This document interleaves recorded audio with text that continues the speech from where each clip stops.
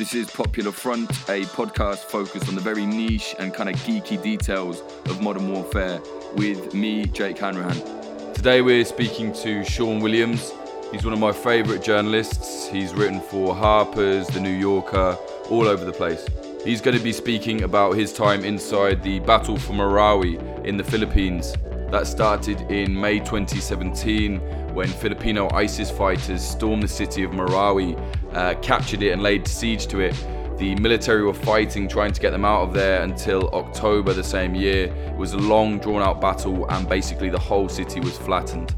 This episode is sponsored by defensepost.com. If you like what you hear, please consider supporting us at patreon.com/popularfront. For all the other episodes, visit popularfront.co. Just explain, what was the Battle of Marawi and why did that happen? This kind of ISIS cell in the Philippines just took over the city. I guess the short story is that last May, this kind of splinter cell associated with ISIS kind of just mobilized in this one city, a very famous Islamic city in the southern part of the Philippines, and pretty much just overran the local forces immediately, raised the flag of ISIS in the city centre. And just hold out there for months, keeping the army at bay. Even the Marines didn't really know what to do with them. They took a lot of hostages and it became a really bloody and really destructive battle that took the whole country by surprise, really. How did that happen? Because I think a lot of people don't particularly realise that there has been kind of a jihadi presence in the Philippines for a long time. Yeah, I mean, you could argue that it's been going on for centuries, really. The southern main island of the Philippines, Mindanao, has been quite a quarter populated by Muslims for many centuries. When the Spanish came and conquered, they called them the Moro, the same as what they called the Moors of Africa, and they kind of started this cycle of repression and kind of subjugation that continued all the way up, locals would say, until the modern day. Obviously, Manila, the capital of the Philippines, is a long way from Mindanao, separated by dozens of seas and islands. So there's always been this long-standing resentment against what they see as a very imperialist ruling class in the north. Obviously, that tied into the Islamist movement of the last sort of few decades. There's been this kind of growing antipathy towards the government, and it kind of explodes in, unfortunately, literally in some cases in terrorist attacks and small battles and kind of flare-ups of this wider sort of, it's called the Moro conflict. Essentially what it is it's a struggle for independence. They call it the Bangsa Moro, the nation of the Moro people. And so that is what's kind of been leading up to the point at which we get to Marawi. Right. So before that, I remember there used to be, the MILF. They were jihadists, right, in the Philippines. I guess I want to know, how did ISIS take root? Because like you said, there is this historical backdrop of, fighting between Muslim groups and, the government.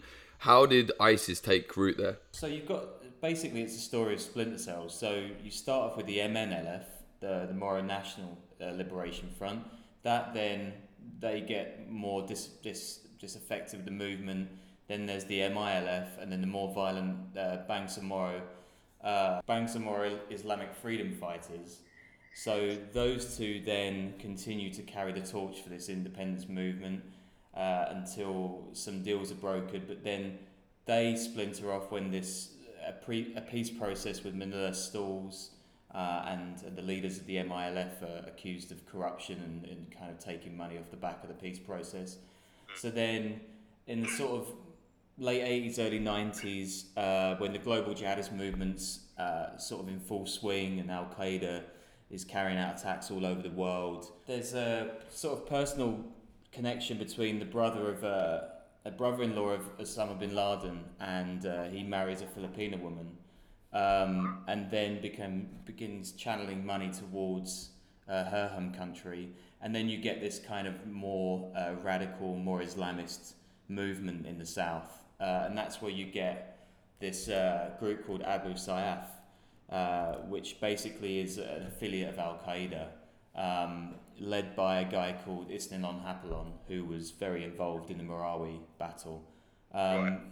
And then you get several kind of big, high-profile bombing campaigns in the Philippines. The biggest of which is one on a super ferry, basically parked outside of Manila in '04 that killed, I think, several dozen people. So then, that leading up to now, when you get the kind of in the sort of 2013, 2014. Then you get this renewed wave of Islamist sentiment there, sort of inspired by the stuff that's going on in the Middle East. And in 2014, Islam Hapalon sort of pledges allegiance to al-Baghdadi and kind of coins this ISIS in the Philippines, essentially. And that's, that starts the ball rolling for the kind of attacks that lead up to Marawi. I think a lot of people want to know, like, how was it possible that they could go in there? I mean, the way they went into Marawi was similar to how ISIS kind of ran into like Mosul, for example. But for me, it's like, well, I don't know, how did that happen so easily in the Philippines?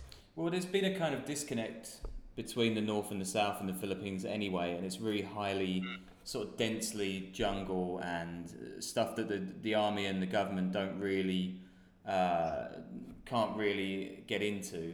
So for years and years, there've been loads of routes and runs, kind of with these different groups running guns and material through the jungle. So the kind of ways that they can ferry their arsenal and everything else is really well established.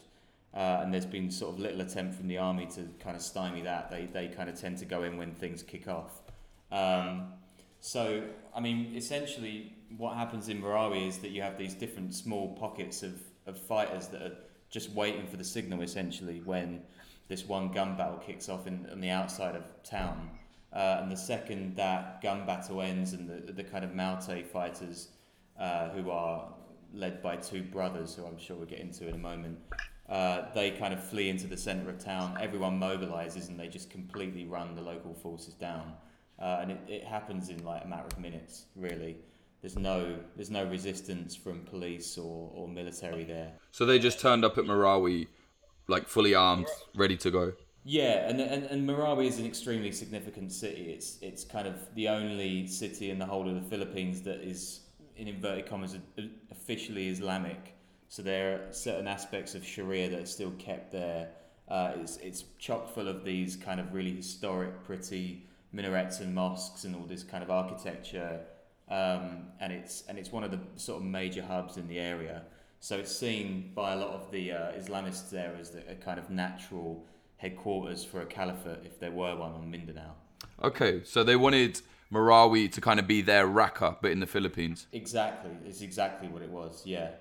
And it's interesting that you mention Mosul as well, because there are a lot of crossovers. What I've told with friends that I travel with when I reported on the conflict there, they said that the kind of the methods of fighting and the simple look of the place when it had been kind of almost won back by the army was very similar to the way that Mosul was destroyed as well. Yeah, I think from the footage I saw, those jihadists in Marawi were kind of using the same urban warfare techniques, like you said, like you saw in Mosul and other places. Yeah. I mean, there's stuff like, knocking holes through walls in buildings so that you can kind of rat run in between them and sort of install snipers all over the town, try and sort of cut off the army wherever they're going. They use the mosques as kind of turrets on which to launch RPG attacks.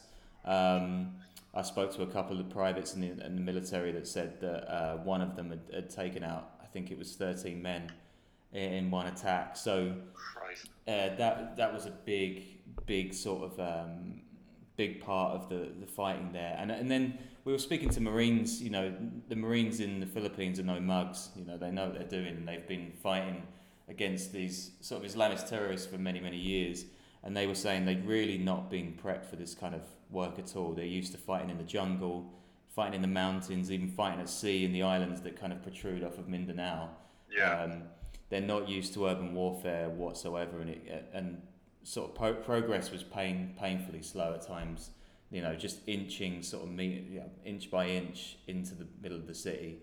And then some were telling us that they've been fighting people as little as a couple of meters away, really, just around the side of doors and around the side of these holes they blasted in buildings. So it's pretty intense stuff. Yeah, I'd say so. At what point in the battle for Marawi did you arrive? I came sort of towards the tail end of it, actually. So when I was there, the military were kind of pushing into the centre of town called Mapandi. The military was telling us there are about 80 fighters left and about 24 hostages that they'd taken, and they were holed up in this complex, a mosque complex right in the middle of the old city. So it really had ground down to its final knockings, the battle. But they really didn't have much of a clue when it was going to end then. I mean, they kept saying sort of mañana, but it was clear that it was going to go on for a while. And the techniques, they basically almost given up on advancing by foot into the centre of the city by that point. They were just trying to bomb the fighters out. Even that was kind of a bit contentious because of obviously the historical significance of the mosques themselves. The sort of just the, I guess PR people would call it the optics of destroying tons of ancient mosques isn't particularly good if you're trying to win over the local population. And it was bizarre really. They were bombing with these old OV-10 bombers, but in tandem they'd have two of them going at a time, and they'd be like clockwork. So I can't remember what it was. It was one in the morning and one raid in the afternoon. And all the fighters would do, they'd just go down into these sort of old preserved sewer systems, wait for the bombs to fall, and then come back up again. It was doing almost nothing. So I think it took a good month after that for the battle to even end against 80 guys. So that's kind of how entrenched it was at that point. And what did the city look like at that point? Absolutely demolished. We got pretty close to the front line, and it was it was, again, like you mentioned, Mosul. It was I was told it was pretty much similar kind of level of destruction to that. I can't imagine how the people who are now supposedly coming back to their homes are living there. It was an absolute. It was just sort of Armageddon in there. The buildings just falling apart as we were walking around them. They were just completely torn to shreds. I remember seeing it on the social media, like I think on Twitter, there were people literally in Marawi just filming, like, these guys have just turned up and we don't know what's happening. And all of a sudden there were executions happening in the street. How many of the ISIS guys actually went into the city? So I got told some like really high figures, up in the high hundreds, others in the low hundreds. So let's just say, I don't know, 400 to 500 rebels then that took this city. But that's a bit of a rough estimate as well, because honestly with this battle I've never come across another situation where people were so conflicted about the sort of base facts of the thing as well. I think it's because one is that it took them by complete surprise, so they didn't really have any clue that this was going to happen. I mean, there were signs obviously, but the government was really woefully underprepared, and I think it just adds to the idea that the government is very, very distant from this. They tend to think of this as a kind of almost a barbarian conflict, going on somewhere that's wildly different from where they are. A lot of all the media is based in Manila, hundreds of miles north. They don't really think of it as something on their turf. It's something that's just a very distant and an alien thing. And I think that the lack of clarity over a lot of the figures just kind of plays into that and sort of is symptomatic of them not really caring in some sense. It's even physically separate, right? Because Marawi is on one of the islands away from the mainland, isn't it? Yeah, Mindanao is the island that Marawi is on, and to get to Marawi from Manila, it would either take, even us, we flew from Manila to get there, and it's taking sort of a 2 to 3 hour flight and about 7 or 8 hours in a car. And that's a quick way of getting there. Otherwise, you've got to go over land and ferry, and it's going to take you about 2 days. So it's a very, I mean, looking at the geography of the Philippines, it's a wonder it stays together as a nation anyway.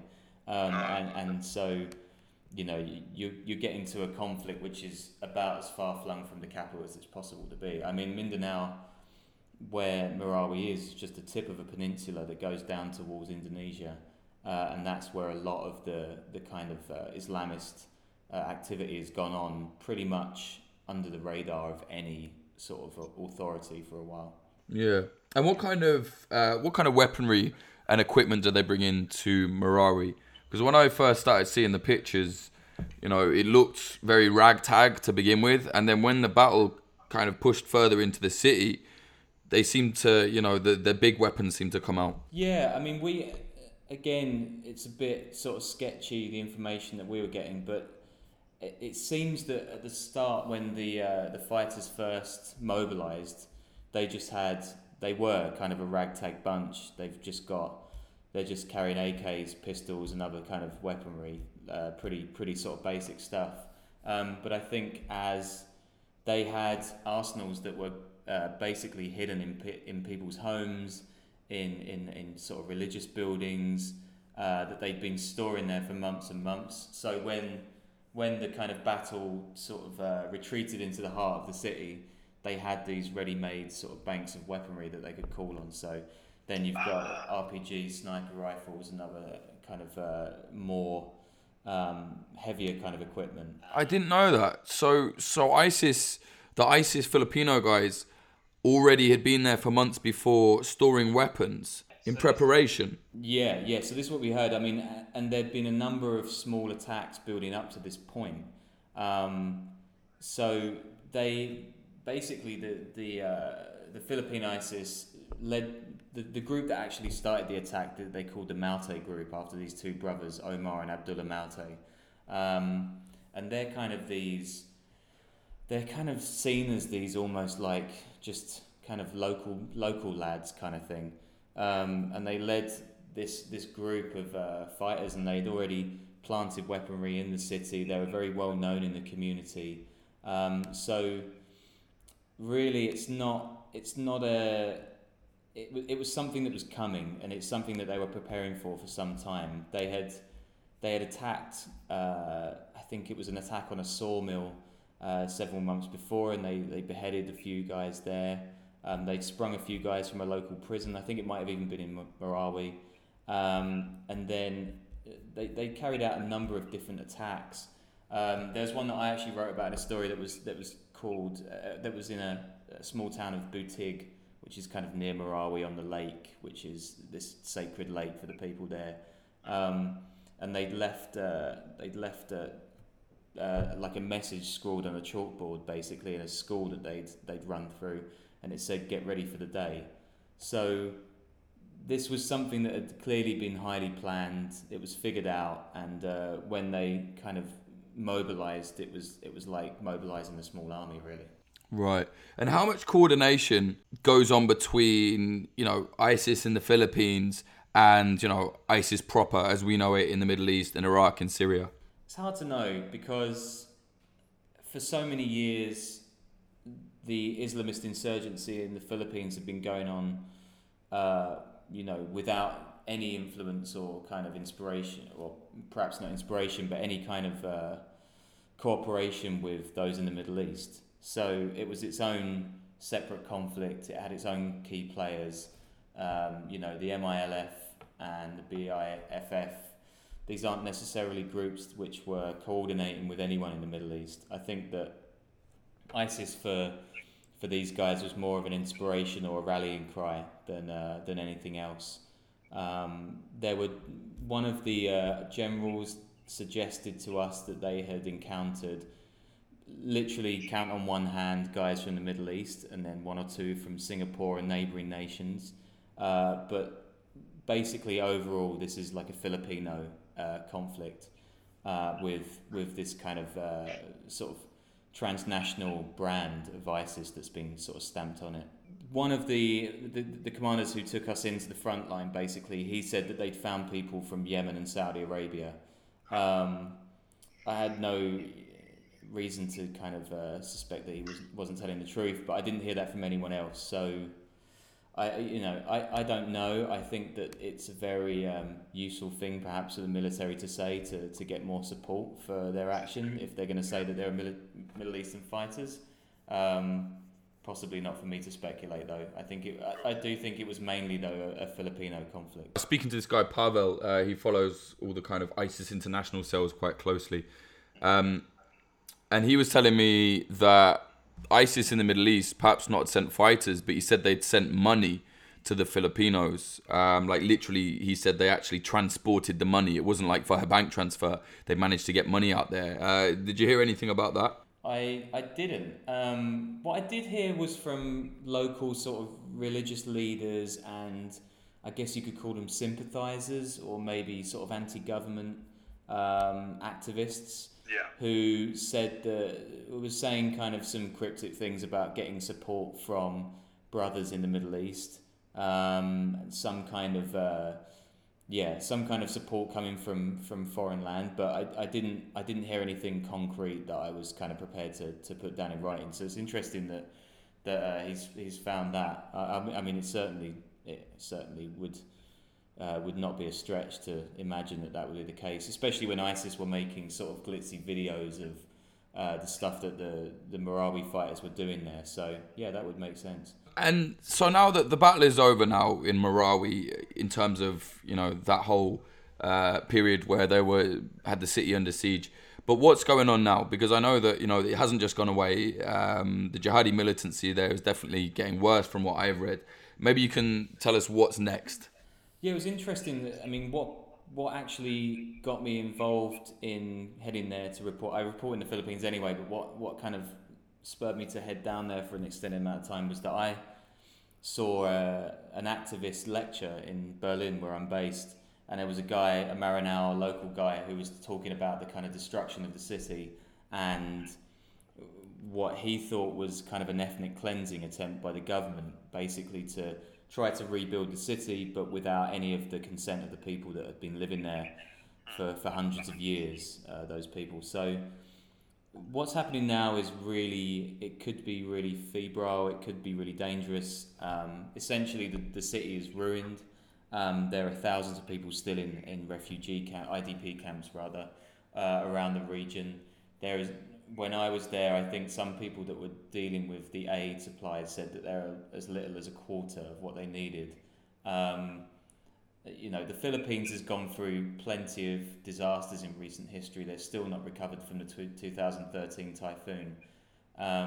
So they're a country that's extremely underfunded, and stuff just isn't getting to these people. So this is kind of breeding more resentment, and not that there was a lack of resentment to begin with, and that's exacerbated by the idea that Maltese were kind of freedom fighters in some sense. That's something that you hear everywhere, the idea that they're just local guys fighting for their identity. People would balk if you started speaking about ISIS or affiliations with the Middle East. That's not really something that locals readily identify with this whole battle. And then it was interesting speaking to some government workers or local sort of organisers there that were talking about the potential of Marawi, even as the bombs were falling, as a kind of tourist destination. I think we sat. It's crazy. Like literally, you could hear the bombs going off in the background, and we're sitting in the city some miles away. And one woman was telling us that Marawi would make an excellent place with its waterfalls of white water rafting and adventure tourists and backpackers, and they could build up hostels and hotels and make it this beautiful place on the river. And it was really bizarre hearing someone being so brazen about that, even about a month before the battle's been won. Is it true that I read this report, I don't know if it was just hype, but it was saying that there were like local drug gangs and even other jihadi forces that used to fight the government were kind of teaming up with the soldiers to drive the ISIS Filipino guys out of Marawi? I've heard a mix. I've heard that, but I've actually heard it on both sides.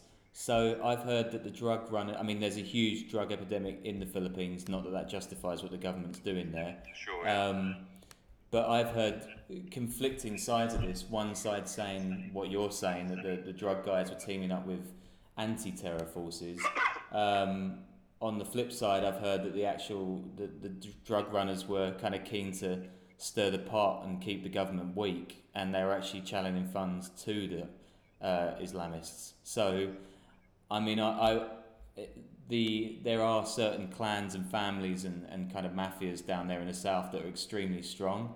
I would be absolutely not surprised at all if that was the case on either side, to be honest. And I wouldn't even be surprised if it was happening on both sides, just to kind of keep things in flux and just to keep them making a profit. Yeah, it would make sense. Can you talk about? I know you know. Don't worry if you can't talk about it, but I know you're going to do this thing with the Christian militias in the Philippines. I mean, can you talk about that at all? This is just an example of how desiccated the kind of militant makeup is in Mindanao.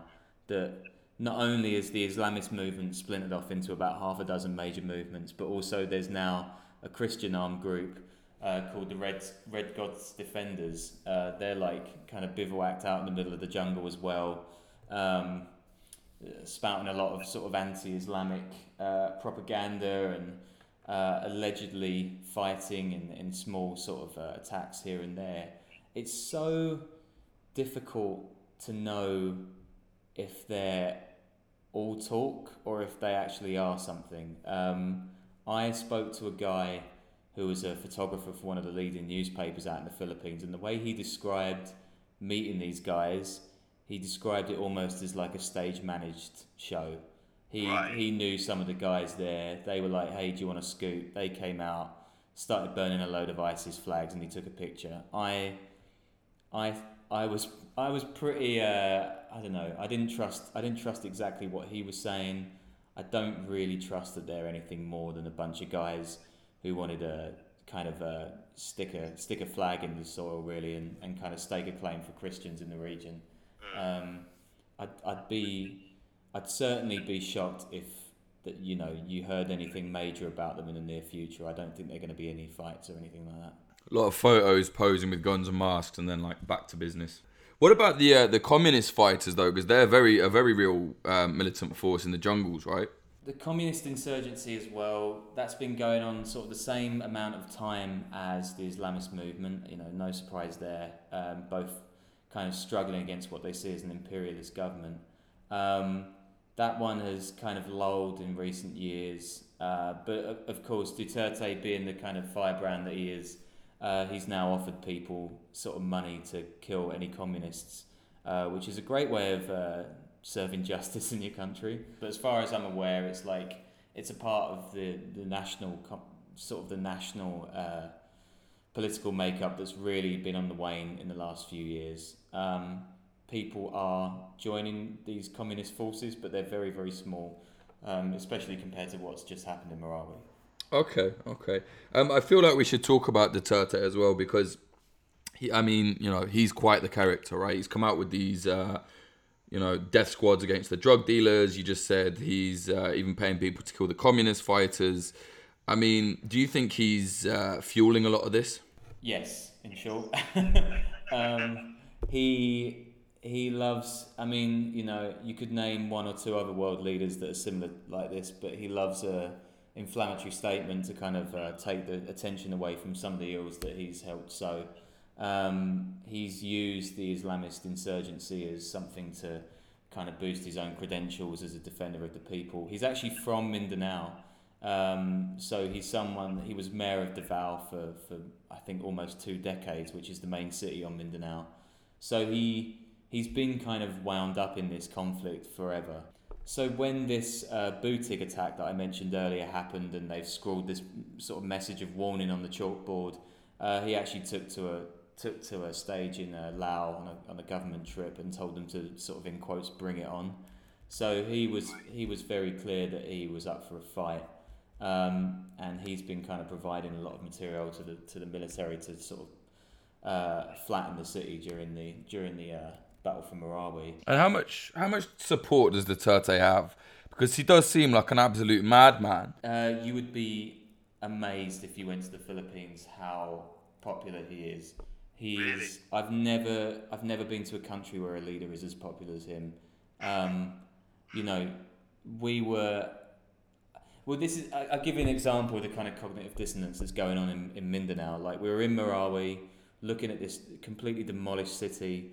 There are people talking to us about how the government and government and Duterte doesn't care about them, and the government wants to flatten their city. And then at the end of the conversation, me and a colleague are saying, okay, is there anything else you'd like to say? And all these guys and all these kids from the local area, they put out their hands in the Duterte fist, which is his kind of like almost like a Black Power kind of signal, and they start screaming his name down the street because they love him so much. So that's the kind of weird situation it's in with the politics there. He's like a cult figure, I guess. Totally cult of personality. Like, he said all of this hideously misogynistic stuff. He's attacked the Pope. He's attacked Obama when he was president. He has kind of sidled up to the Chinese and sort of like flung a finger up at the Americans. So he's seen as this sort of strongman, a very traditional strongman leader. But also he's kind of picked the drug war as his way of sort of seizing more popularity. And it really has worked. I mean, you don't have to go far in Manila, for example, to see the kind of ravages of the drug trade. It's everywhere. What is it? Heroin is the worst thing? It's shabu, which is a kind of like, it's a really... kind of like meth, right? Yeah, pretty much, yeah. So it's the kind of stuff that you would see in like Yaba in other parts of Southeast Asia. You get whole communities that are just torn to pieces by it. And in the south, there's loads of sort of drug kingpins that are bringing it in from abroad because, no one's keeping an eye on the ports. It's really easy to do that kind of thing. So, yeah, he is kind of... This is all somehow tied together with Islamism as well. Like we've mentioned before, the drug trade and the kind of Islamist rebels, there's a very strong link between the two of them, and this sort of general atmosphere that I think that it almost helps the Islamist narrative, really, because they know that if they do something, they're going to get a fight out of it. They know that if they attack a small group of guys in the rainforest somewhere, that Duterte is going to come out guns blazing, and that helps them obviously win, or sort of that helps them with what they want to do. So it doesn't bode well for the future, no. It sounds like they both need each other to survive in a way. Exactly, yeah, and I don't see that changing anytime soon either. He had this very public announcement where he was like, yeah, go and kill them, do what you have to. Is that still going on? Yeah, the drug war just keeps rolling on. I've been reporting on it for several years now. It's I'd have to say it's probably one of the grimmest experiences I've had as a reporter, just the kind of endless piling up of bodies, mostly in Metro Manila, just completely pointless deaths, inaction or inability to kind of address the underlying problems from government. They really don't care. And even Duterte said to the public that it's a war on the poor. He's killing poor people who are the addicts and not the kind of people who are selling the drugs. It's if you hear the rhetoric that comes out of that guy's mouth, it's unbelievable. How do people accept that? Like, oh, it's a war on the poor. That's outrageous. Yeah, if you go into some of some of the worst slum areas of Manila, where people were, at the height of this thing a couple of years ago, people were just going dead. People were just getting killed like every single night. There would be armed police coming through and just murdering people, and still they say, well, the drug crime has gone down, and if you're going to mess about, then you kind of live by the sword, die by the sword. And it's really strange to hear people say that, some of whom have even lost their loved ones, to this war. So yeah, and I get the feeling that despite the antipathy to the government in the south of Mindanao, there's some kind of affection for him as, for once, someone that doesn't come from the sort of anointed classes or sort of a really wealthy family that's kind of made it out of Mindanao and into Manila, essentially. And I think even despite the sort of, rain of bombs and the police killings, people still...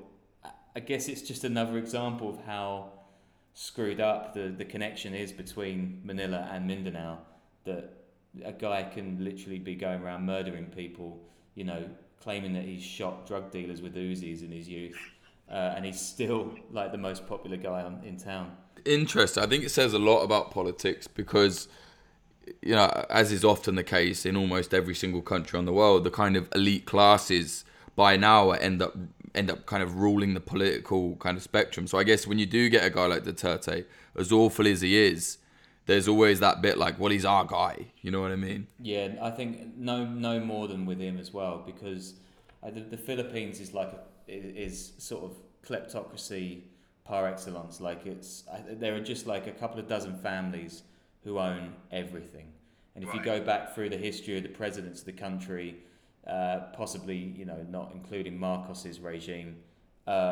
every single position of power has been filled by a prominent family in the Philippines. They're just it's nepotism, it's cronyism. They take all the wealth. Another part of the conflict in Marawi is that there are huge amounts of mineral resources there, huge amounts of hydroelectricity and other kind of power. All of the taxes go north to Manila. They're all owned by big companies and big families in Manila. The locals don't see a penny of it. And so you have this region that is minerally rich, but sort of materially extremely poor, which obviously is replicated all over the world. But I think that adds to this feeling of deep, deep resentment in Marawi. I think in that case, it's unfortunate, but not completely shocking that people down there do want to fight the government at all costs. They have very little to lose. They don't see a way out of the situation as it stands. The process of just kind of ransacking their homeland, which is also a historic, an ancient, a sacred land, has been going on for so long now that they just don't see any alternative but to fight. And I think that's a more potent driver of the conflict than even the kind of Islamist wave from ISIS outwards. I think that this is something that, the Philippines itself as a country is a country that's always been colonized and subjugated by outsiders, and it's left the country in a very sort of awkward to define national sort of sense of itself. And then even within that, you get Mindanao, which feels that it's a colony of Manila. So you get this kind of double whammy of this kind of colonial subjugation over the years. It's like outside colonialism and then inside colonialism at the same time. Meta-colonialism, yeah. Meta-colonialism. It's pretty crazy how that place has been screwed so many times. Do you have plans to go back to Marawi? I'm going back there in a couple of months. I'm going to do a story around that region, but more associated with the drug war actually this time around. It's to do with a certain character that's been a very sort of played a very prominent role in the drug war, and how he's kind of linked to the political stuff that's going on there. So it should be an interesting trip. I mean, aside from everything that's going on there, it's one of the most amazing looking places I've ever seen in my life. Like beautiful blue lakes, seas, palm forests, mountains, everything. I mean, if it weren't under siege, it would, like they say in the local government there, it would be a tourist paradise. It's unbelievable. Shame about the jihad and all the fighting, eh? Yeah, exactly. I mean, we would travel for like 5 minutes outside because it was such a self-contained conflict at that point that you go outside Marawi for a few minutes and then you've got these beautiful towns and villages. Everyone knows everyone. Fresh fruit, lovely outdoors, schools, kids playing everywhere. It's like a paradise, except for this sort of dark underlying political resentment that is kind of bubbling up in these horrible ways. It's always fascinated me that, like, when I've been out reporting on conflict, once you're out of the combat zone, very quickly you could be somewhere completely different. I always find that just a fascinating aspect of war, how like communities around it are just like, fuck it, carry on, keep going. Oh yeah. It's one of the few things in those situations that kind of gives you hope, I guess, that no matter what's going on someone's doorstep, they're going to stay strong and sort of live their life no matter what's happening. Okay, Sean, I think that's excellent, mate.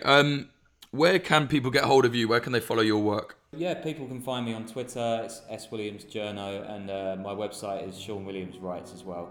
So they can find me there. I'm writing for a load of publications. There's a lot of different stuff. Okay, mate. Thank you very much, and good luck when you go back to Philippines. Cheers, mate. Thanks. Cheers, mate. Thanks.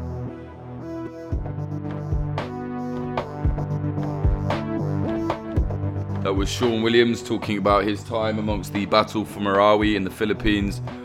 This episode was sponsored by defensepost.com. If you like what you heard here, there are bonus episodes at patreon.com/Popular Front. For the price of exchanging one coffee a month, you could get all the bonus episodes. I'm planning to do them a few times a month, if not every week if I have time. Thank you very much to everyone who managed to make the Patreon hit $500 a month. I promise that if it does hit $500 a month, then Popular Front will become a weekly show. It will be, don't worry, that's going to keep happening. It means a lot more work for me. I didn't realise, I guess at the time, how much work this would be. But, it's okay, it's enjoyable, and I know everybody else likes it, so definitely going to keep going. Thank you very much to the $30 Patreons. I'm going to have a lot more stuff for you guys soon as well. They are Ryan Sandercock, Cole Gannon, Joel Tambusi, LH, Aliame Leroy, Andrew Stover, Daniel Shearer, Joanne Stocker, Margaret Bowling, and Teddy. To keep up with all things Popular Front, follow me on Twitter. That's Jake_Hanrahan. Hanrahan. We now have a website. Well, kind of a website, basically. What was jakehanrahan.com/Popular Front. I bought a URL so there could be a divert. So it's popularfront.co. Pass it along. Music in this episode, the intro is by Home, the outro by Son of Old. Check his music out. He makes loads of different stuff. I'm really into it. It's soundcloud.com/son-of-old. Oh, and also, if there's anyone out there who can help me with the sound, because I'm doing this on my own in my flat using GarageBand, and I am too stupid to even really work out how to properly work GarageBand out. So if there's anyone else out there who can help me with the sound on Popular Front and is willing to get involved, I could probably find some money from somewhere to give you to sort a few episodes out. Do get in touch. Just get in touch on Twitter or popularfrontpodcast@gmail.com.